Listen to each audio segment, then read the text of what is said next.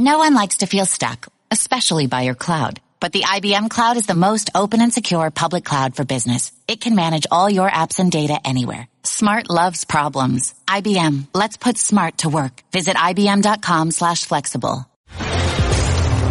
This is The Sporting Life on ESPN Radio and the ESPN app. Here's Jeremy Schaap. With the Women's World Cup underway in France, we're talking Team USA, which kicked off its tournament with a 13-0 thrashing of Thailand. And we welcome now our reporter on the scene, the great, the one and only Julie Foudy. Julie, thank you for joining us. My pleasure, Jeremy. Julie, I want to talk about the controversy at some point in our conversation. But first, before we get to that, and before we get to how you're enjoying yourself in France, what did we learn about this U.S. women's national team from its performance in its tournament opener against Thailand? We learned they can score a lot of goals, that's for sure. The interesting thing, too, is in their send-off games, like the few games before they were coming over here, they were struggling a little bit offensively. So part of me thinks it was in reaction to them being the first game to kick off. They were in the last group, and they've been waiting, and they've been watching, and they literally had all this. Every time I'd see them in town, in our little cute town of Reims, they were like, "Oh my gosh, we can't wait to get going." So maybe it was a little pent up energy that they needed to get out, and 13 goals worth of it. If this team doesn't end up winning the whole thing again for the second consecutive tournament, also after having reached the finals 8 years ago against Japan, what is going to hold this team back, Julie? I would say probably the one area that is still a question mark when they play tougher teams. Obviously, you don't see it against a team like Thailand, but their back line against better teams this year has been uncharacteristically leaky and a little bit vulnerable. They gave up 3 goals to Australia, 3 goals to France. They actually lost 3-1 to France in January in France.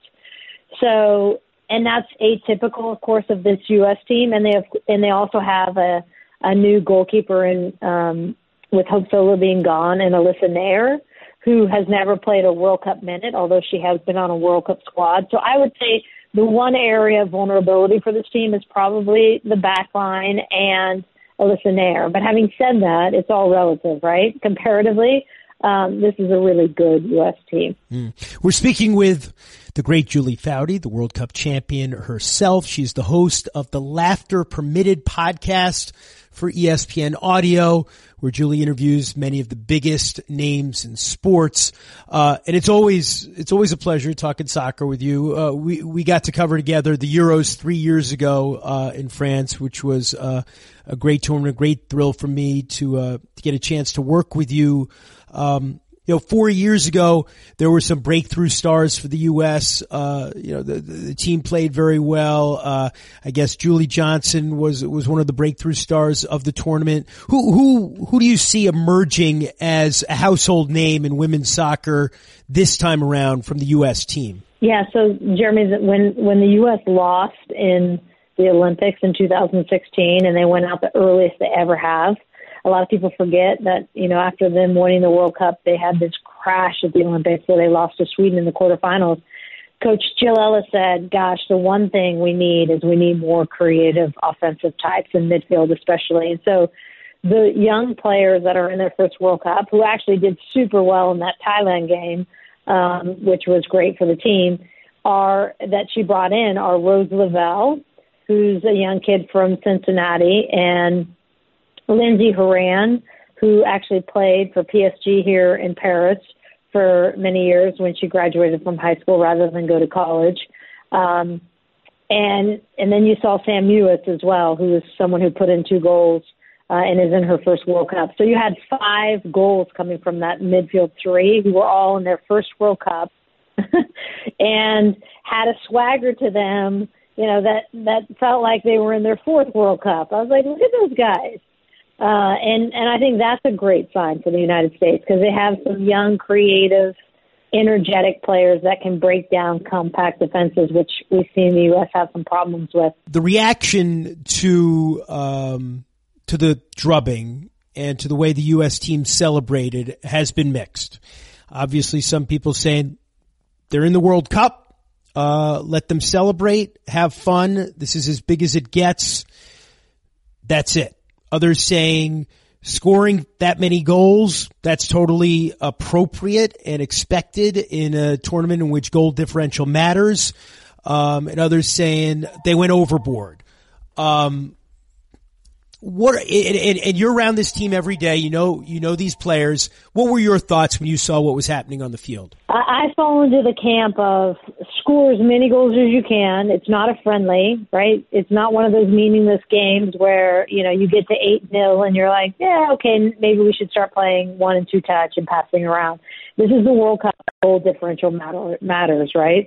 So obviously you don't want to stop and then all of a sudden you look back and go, oh, but Sweden scored 2 more than us because they kept pouncing and we didn't. So I don't mind the goal line, but the thing that I actually, when I was watching, I was like, really at 13, when Alex scores her 5th goal, we're doing a whole team celebration on the sideline and dancing. I don't get that, right? I don't get, Megan Rapinoe, a veteran of the team, sliding in at 9 goals to the bench side. So I don't mind Mallory Pugh in her first ever World Cup, giving a fist pump. And there's celebration and then there's over-the-top celebration. And so that was my take on it, is like, yeah, you want to keep pressing and you want to keep playing and scoring, but don't do a whole dance routine on the sideline at goal number 13. I don't think that's a good look.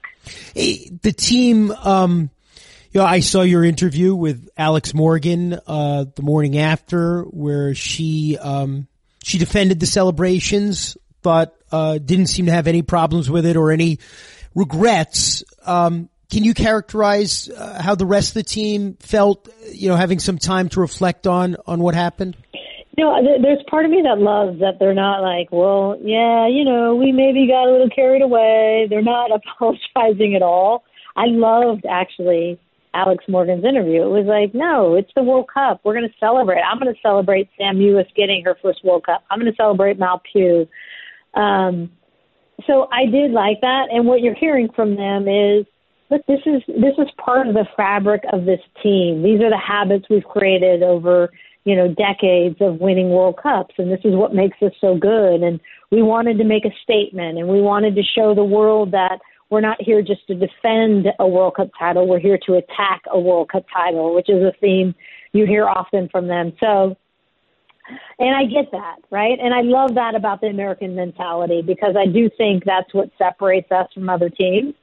But again, I think there's a point where you're like, okay, do we need to be sliding in and doing dances at 13, right? And that's, and yet they're owning it, and I think that's the right thing to do. We're speaking with the great Julie Foudy about the Women's World Cup taking place now in France. And, one of the things over the years that people in the American soccer community, if you will, have talked about is getting to a point of maturity in our appreciation as a nation for the game, which for so long belonged to the rest of the world in a way that we could be critical of our national teams. And it wasn't considered some kind of heresy, there was for a long time on the men's side, especially, it's like boosterism was the order of the day.